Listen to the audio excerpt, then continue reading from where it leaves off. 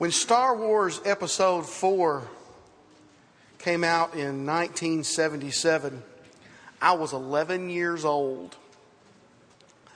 As you can imagine, for an 11-year-old boy, it was a great time to be alive. It's funny, though, the first Star Wars episode for me, the first one for me, is what we call today Episode 4. The very first Star Wars movie I saw was Episode 4. In recent years, we've seen the prequels. I like the original episodes better than I do the prequels. I'm sad to say. Although they do have some of their merit, it's just not the same. It's just not the same. Prequels are books or movies that tell a story or an event before an earlier book or movie. And if you'll turn your Bibles to 1 Corinthians chapter 5, you're going to see here a mention of a prequel of sorts. There was a letter written to the Corinthians before what we call 1st and 2nd Corinthians. It was a prequel. And we learn about this letter in 1 Corinthians chapter 5 and verse 9. 1 Corinthians chapter 9, that was my lame attempt to be whoever that is that made Star Wars. George Lucas. Who is it to, this prequel letter? This letter before 1 Corinthians. Who is it to? Where is it now? Why don't we have it in the Bible? This letter written to the Corinthians. Why is it even mentioned here? And what did it say? These are questions we're going to answer. It was written to the Corinthians. Most scholars say very shortly before 1 Corinthians was written, the letter is not mentioned again after it is here in 1 Corinthians chapter 5 and verse 9. So we do not know what happened to it. But it is mentioned to make a point. And that's the reason it's mentioned. And we know what it said, maybe not word for word, but we know what this letter said, the content, the context of the letter. And just as 1 Corinthians and 2 Corinthians speak to us, they mold us, they shape us today, so does this prequel letter. We are going to find out what God wants us to know today by looking at the surrounding context of 1 Corinthians chapter 5, verse 9, to understand what the prequel said to the Corinthians and the ramifications for us today. Let me read 1 Corinthians chapter 5 and verse 9. It says, I wrote to you in my epistle not to keep company with sexually immoral people. Why is this letter mentioned here? If you remember, a few weeks ago, we had an outline sermon of sorts on 1 Corinthians, where, number one, Paul was concerned about the division in the church. He was just concerned about that. And when you have division in the church, we understood that you have disorder in the church. And Paul condemns their disorder in the church. But he goes on to counsel their difficulties. And I hope you'll be here on the 21st, because we're going to look at the first of Paul's counsel to the difficulties they were having in Corinth. And we're going to be looking at marriage. As it said in the bulletin, we're going to be looking at what is the basics of marriage. What does marriage mean to us today, okay? And what does the Bible say about marriage? So I hope that you can be here. I hope that you and your friends can be here as well, if you'll invite your friends. I don't see them here today. Wasn't somebody engaged last night? Didn't somebody get engaged last night? So maybe they would be a good one to be here for that as well. Morgan Parker got engaged last night, if y'all don't know. Chapters 1 through 3 is where we look at the concern, the division in the church. But it's like Paul and Apollos. Paul is writing to us about he and Apollos, how that we need chapter 4 and verse 10 to be fools for Christ. If you look at chapter 4, verse 14, Paul, he didn't write these things to shame them. He's not writing about their division and their disorder and the difficulties they were having. He's not writing those things to shame them. But because he preached the gospel to them, Paul, he says here, felt like a father. He felt responsible for the Corinthians. He wanted the Corinthians to imitate him, he says. Just like we do with our earthly fathers. You know, I can see it in my mind right now. That house I showed you, last week where we're sitting at the table. We're all sitting on top of the table. I can remember being in that basement and me and Daddy walking out. I don't know where we were headed, but I had my hands like this. You see how my hands are like this? I said, Daddy, I'm a man now. I'm a man now. He says, why, son? Because I must have been 5, 6 years old. I'm a man now, Daddy. Why? He says, because my hands are curled up like this. Because if you look at a man's hands, a little boy's hands, they're kind of straight. But a man's hands who've had their hands around tools or equipment or things, you know what I mean? Their hands are curled up. So I thought you became a man when your hands started curling up.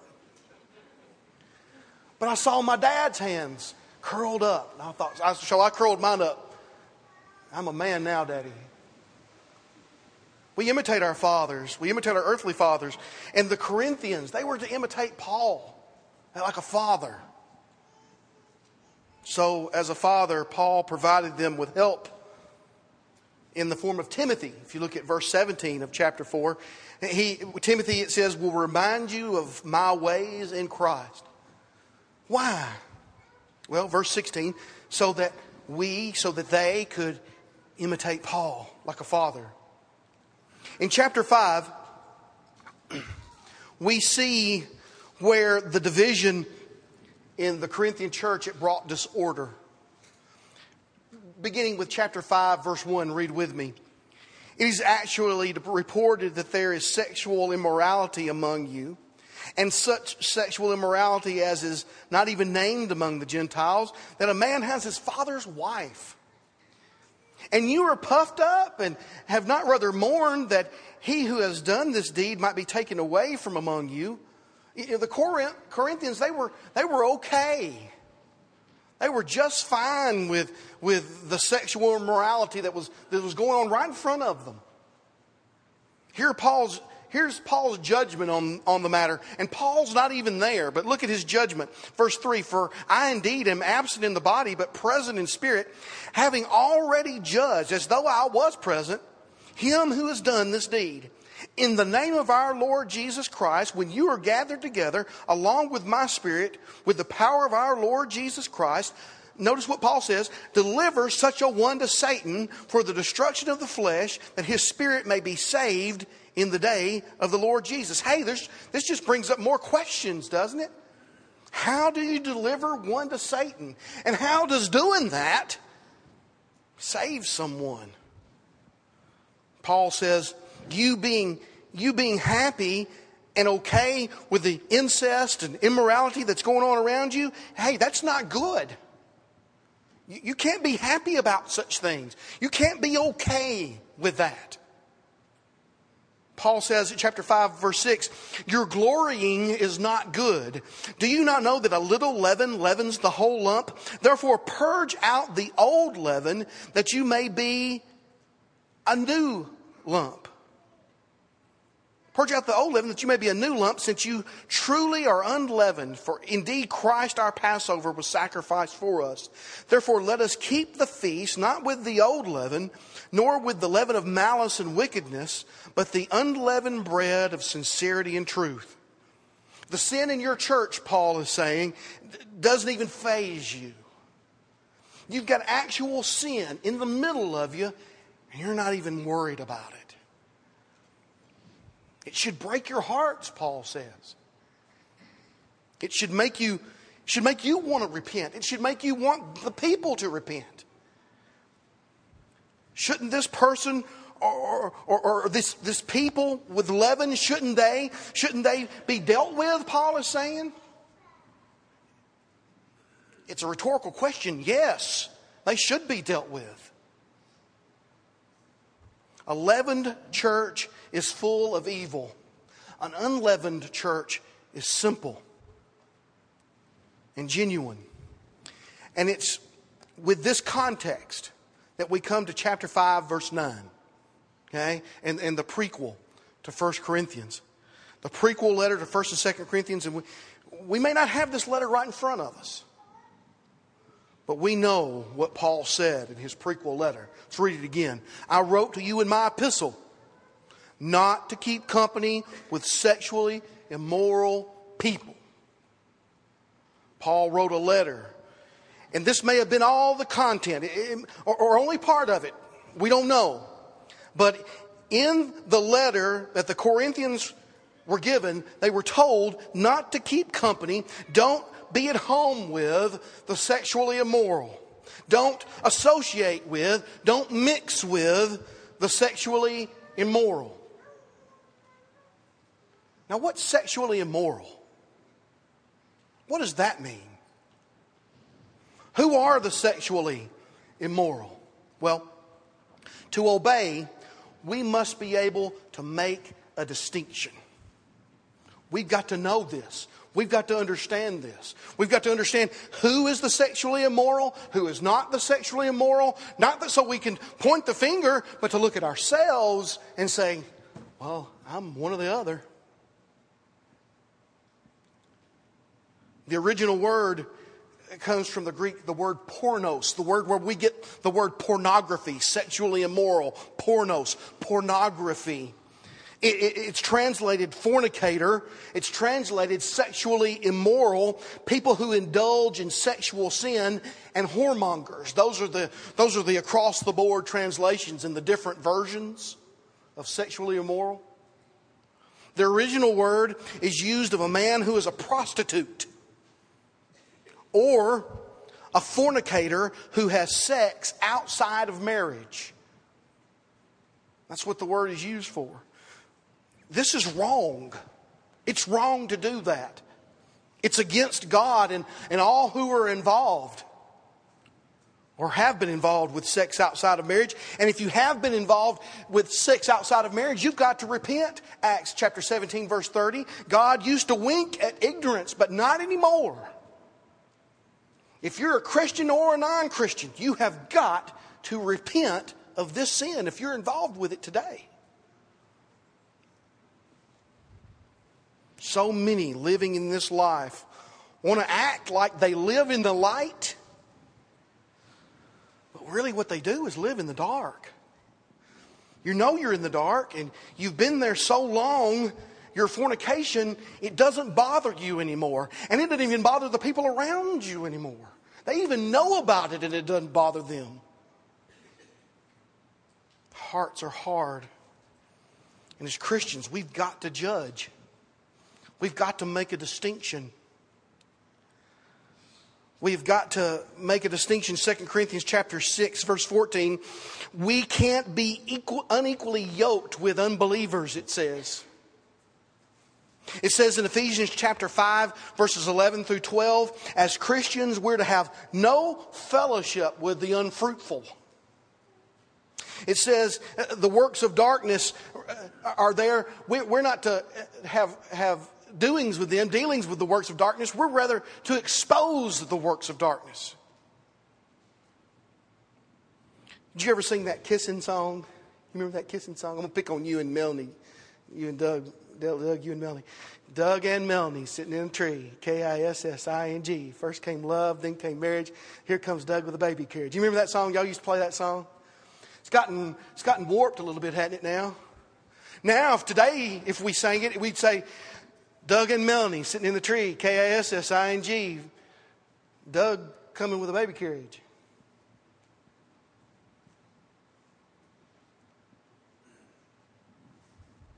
That's the way our society is today, isn't it? We skip the love and the marriage. Go straight to the baby carriage.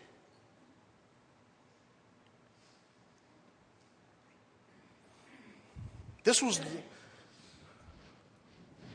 the norm for a while to have that order, but not so today. Light or dark, where are you? It's my question to you today. Light or dark? In verse 10 of chapter 5, Paul clarifies his intent from the prequel. He's clarifying here. Verse 10, "Yet I certainly did not mean with sexually immoral people of this world, or with the covetous, or extortioners, or idolaters, since you would need to go out of the world. You would have to be out of this world entirely to get away from sin." I'm quoting Brother David Owens from Liverpool, New York, who quotes George Barna. He says that 60% of Americans believe that the best way to establish a successful marriage is to live together. 60% of Americans believe that living together is the best way, the best foundation for a marriage.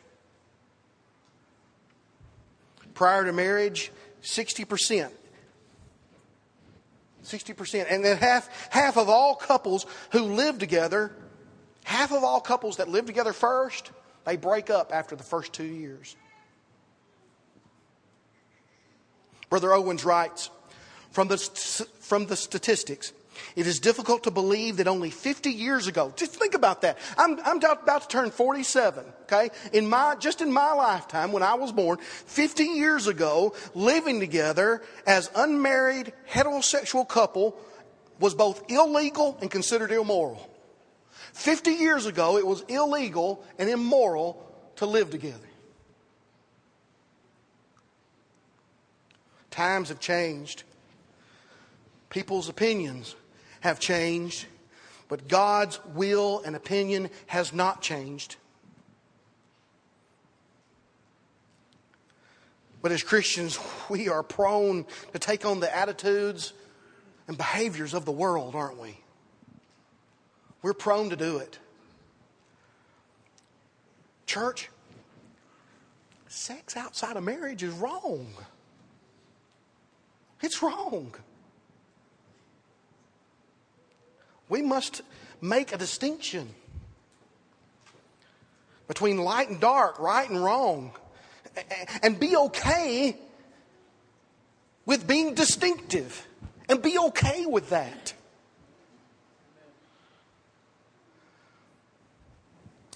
There's such a thing as decorum.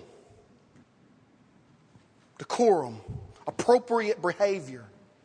And the world has forgotten it. And sadly, Christians and children of Christians have forgotten what decorum is as well. Appropriate behavior. Dr. Brad Harrop, and I've tried to give everyone a copy. If you don't have a copy of this, I'm referring to this now. I sent it out in email. Dr. Brad Harrop, he wrote an excellent article this past June 18th, 2013. Let me read a part of it. The National Center for Health Statistics reported yesterday that marriage rates in the United States are at historic lows. In the report, they actually phrased their findings as the nation's ongoing retreat from marriage. So the decline in marriage rates is not an indication that males and females are avoiding relationships until later on. On the contrary, relationships for many individuals start well before they leave high school. The same report noted that the number of couples living together without being married has almost doubled over the last decade. Relationships are not being avoided, but long-term commitment is. Here's where he hits home. It is a sad day when the foundational relationship in society is ignored in favor of gaining pleasure for self without the challenge of commitment. We as the church must begin to do a better job of standing up for marriage. We've done a good job of standing against homosexual marriage over the past few years, as it has been a key issue. But standing against one perversion of marriage stops short of standing for true biblical marriage. When we stand for true biblical marriage, we stand against homosexual marriage, premarital sex, and pregnancies, and the abortions that result from them in many cases. Cohabitation, unscriptural marriages after divorce, and whatever other ways our culture finds to mess up God's plan for men and women. As the church, we need to help strengthen the marriages of those who have been married of those who have been married. We need to learn at the feet of those who have set examples of long-term commitment. We need to teach our children what marriage is and why it's important so that they know the truth when the world confronts them with conflicting teachings on the matter. We need to teach teens that relationships with the opposite sex are serious and should be pursued with marriage in mind. We need to teach single people of marriageable age to guard themselves against temptation and to pursue only those who will help them grow closer to God. The world, notice now, the world may have a false understanding of one of God's most sacred institutions, but the church cannot. Amen? Amen. We cannot afford to give in on this.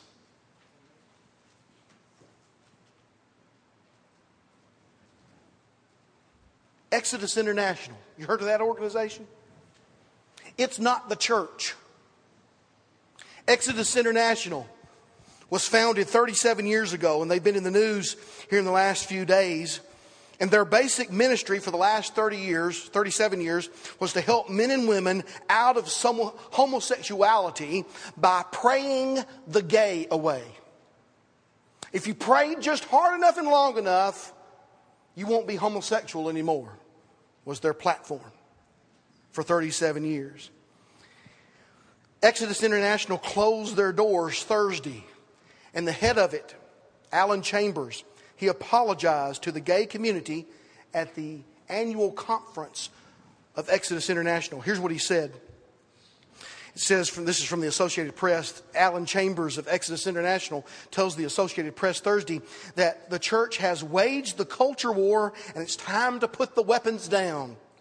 He said, Exodus, whose work infuriated many gay rights activists, will be closing down. He and his allies will be forming a new ministry seeking to open a conversation among those who have been on opposite sides of the debate over gay rights. He says they want to see bridges built and want to see peace be at the forefront of anything we do in the future. This is what he says. While there has been so much good at Exodus, there's been so much bad. He said, we fought the culture war and we've lost. Now it's time for peace. A new group has splintered off from them. A new group is going to be calling themselves the Restored Hope Network. Here's what they said. It calls itself an ex-gay ministry and continues to promote the idea. This is the idea that it promotes. And here's the problem in our society today. It continues to promote the idea that gays can be converted to heterosexuality. That's their problem. That's why this organization will fail. Conversion needs to occur. But the focus doesn't need to be on homosexuality or heterosexuality. It needs to be on Christianity. If they're a converted Christian, just like Dr. Harab said, if they're a converted Christian, they won't worry about homosexuality. They won't worry about premarital sex. If you're a real Christian, you don't live that way. You have appropriate behavior, and you make a distinction from God's Word about how you should live your life.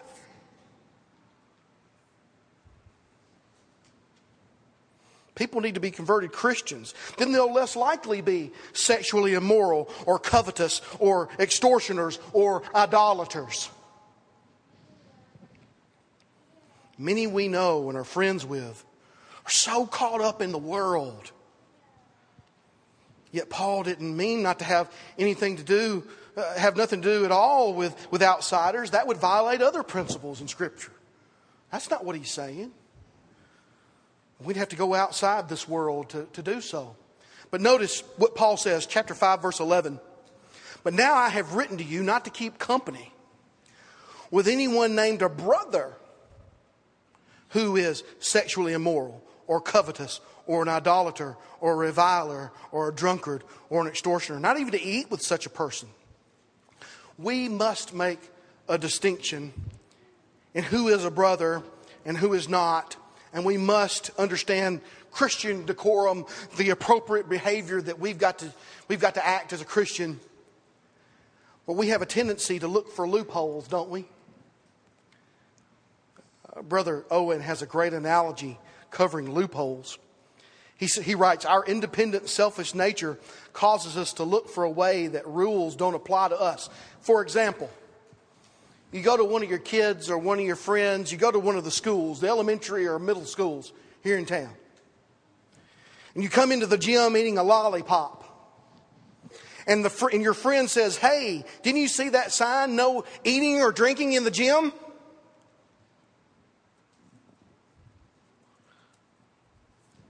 What loophole are you likely to use so that you can continue to eat your lollipop? You might explain, well, what they mean is don't bring food in. And when they say food, they mean like hamburgers and such.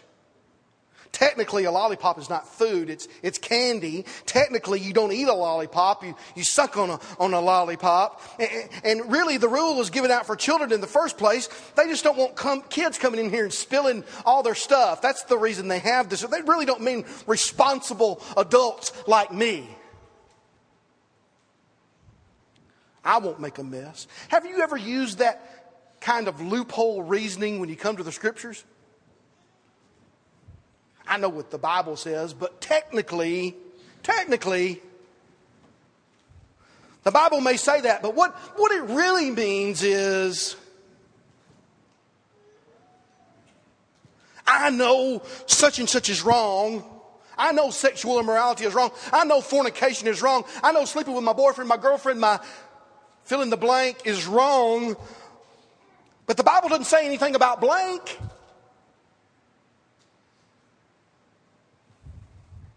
This kind of loophole looking goes all the way back to the Garden of Eden. The devil, he came to Eve. You surely won't die. You're not going to die right now. Everybody's looking for the loophole.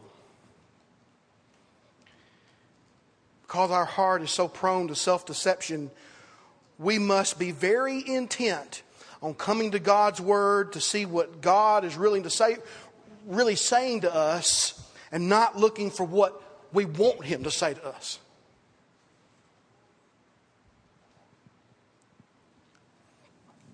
The world says, but we love each other. Isn't that what it's all about, love? Isn't that what it's all about?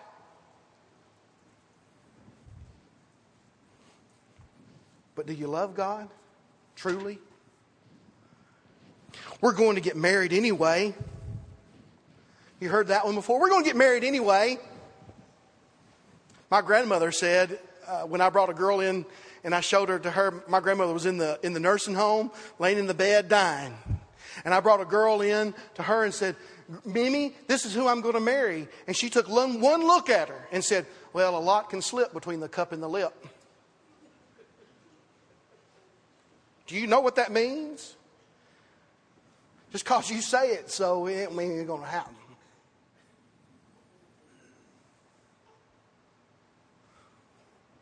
Who are you to judge me? You make me feel bad. When I think you know that I've sinned and I haven't repented, you make me feel bad. How dare you judge me? Yet Paul says, chapter 5, verse 12, what have I to do with judging those who are outside? Do you not judge those who are inside? But those who are outside, God judges. Therefore, put away from yourselves the evil person. If you're outside of Christ, God is going to judge you. And He's going to use the same rules that He uses on me to judge me on you. But if you're a Christian, and in your unrepented of sin, you stand proud and haughty and angry and daring anyone to say anything because you're going to use this loophole. What you need to be is disciplined. You need to be disciplined. Verse 6, your glorying, your callous arrogance is no good. The leaven, the sinner with their sin, needs to get out of the lump. The church, before this, that's the lump. It needs to get out of the church. before this disorder causes any more chaos, any more problems, any more division. Cast them out of the church. Discipline them. Deliver them to Satan. Outside of the church, the body of Christ is the church. Colossians chapter 1 verse 18. So outside of the church is outside of the body of Christ. Deliver such a one to Satan. You can't be in Christ and be delivered to Satan. When you deliver someone to Satan, you deliver them outside of Christ. All of the blessings are in Christ, Ephesians chapter 1 and verse 3. Separated from Christ, you're separated from God. All those who are not God's are Satan's. All those who are not light are dark. Understand this, sinners.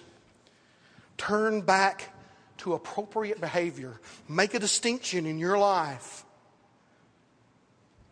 Sometimes this takes discipline. And I am disciplining you now. You're being disciplined now, whether you know it or not. Verse 11, it says, church, don't even eat with such a person till they change. Don't even eat with them. Why? So they'll change. Because you love them. That's the reason. Quit looking outside. God's going to judge all them. God's going to judge all them on the outside. You look inside. Get the evil out of the church. Get the leaven out of the lump. Get the evil out of the person. What? You don't think you're qualified to do this? You don't think you're qualified? Look at chapter 6, verse 2. It says, saints will judge the world. Look at verse 3. You will judge angels. How much more things pertaining to this life? You're more than qualified, church. But it's mean. Mean? Mean? Really? That's the excuse? Look at chapter 6, verse 9. Do you not know that the unrighteous will not inherit the kingdom of God? If you are living in an unrepented of sin, you will not go to heaven. And if I, by telling you that, James chapter 5, verse 20, if I, by telling you that, can get you away from sin and cover over a multitude of sins, you're going to heaven. Which one is more loving, to let you go to hell or help you go to heaven? Which one is more loving? Which one is light and which one is dark? Which one is good and which one is bad? Which one is mean and which one is loving?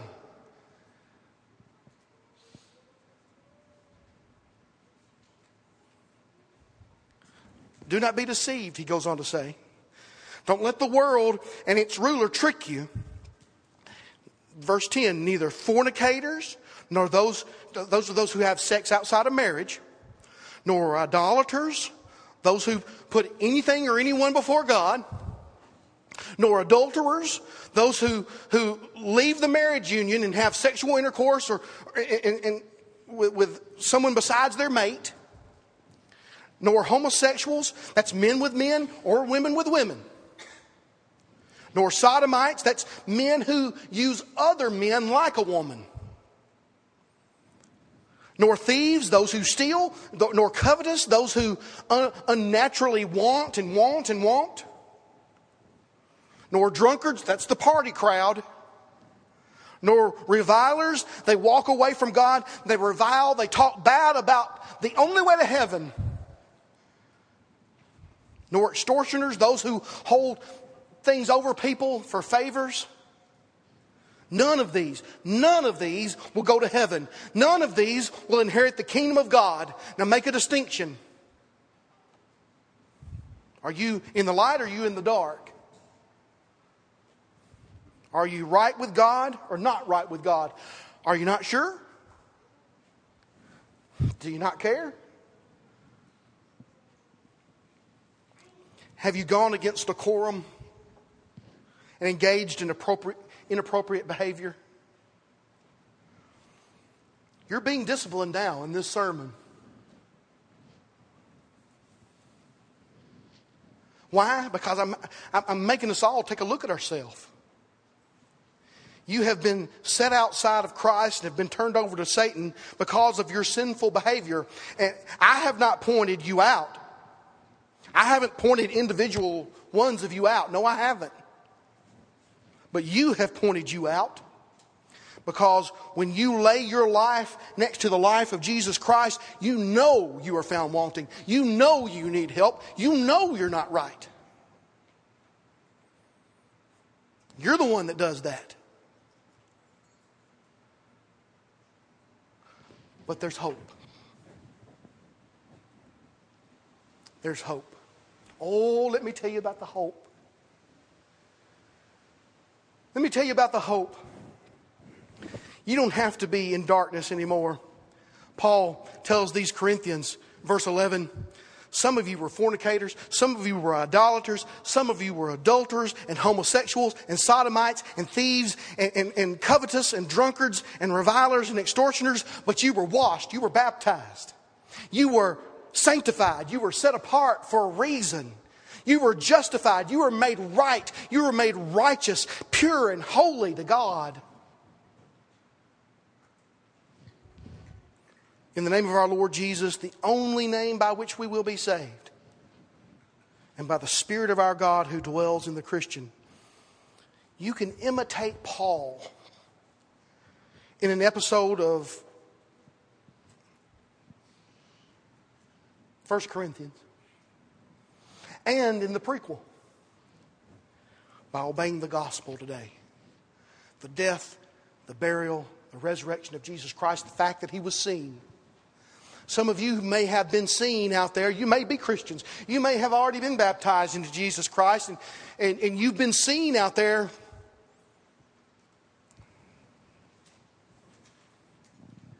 Not with very appropriate behavior. And you know you haven't been right. And you know you need to make it right. And you know there are people here that know about it. There are some of you here who know that someone is engaged in inappropriate behavior and you're okay with it. Church, we can't do that. We've got to help that person out. We've got to help that brother out, that sister out. Hey, but there's some of you who've never been baptized into Christ. And you can put Christ on in baptism. You can be buried with Christ in baptism, put Him on, and have your sins washed away. Then you'll be white as snow.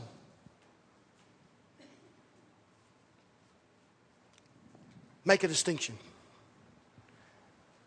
Do the appropriate thing this morning. Discipline yourself right now. As together we stand and sing.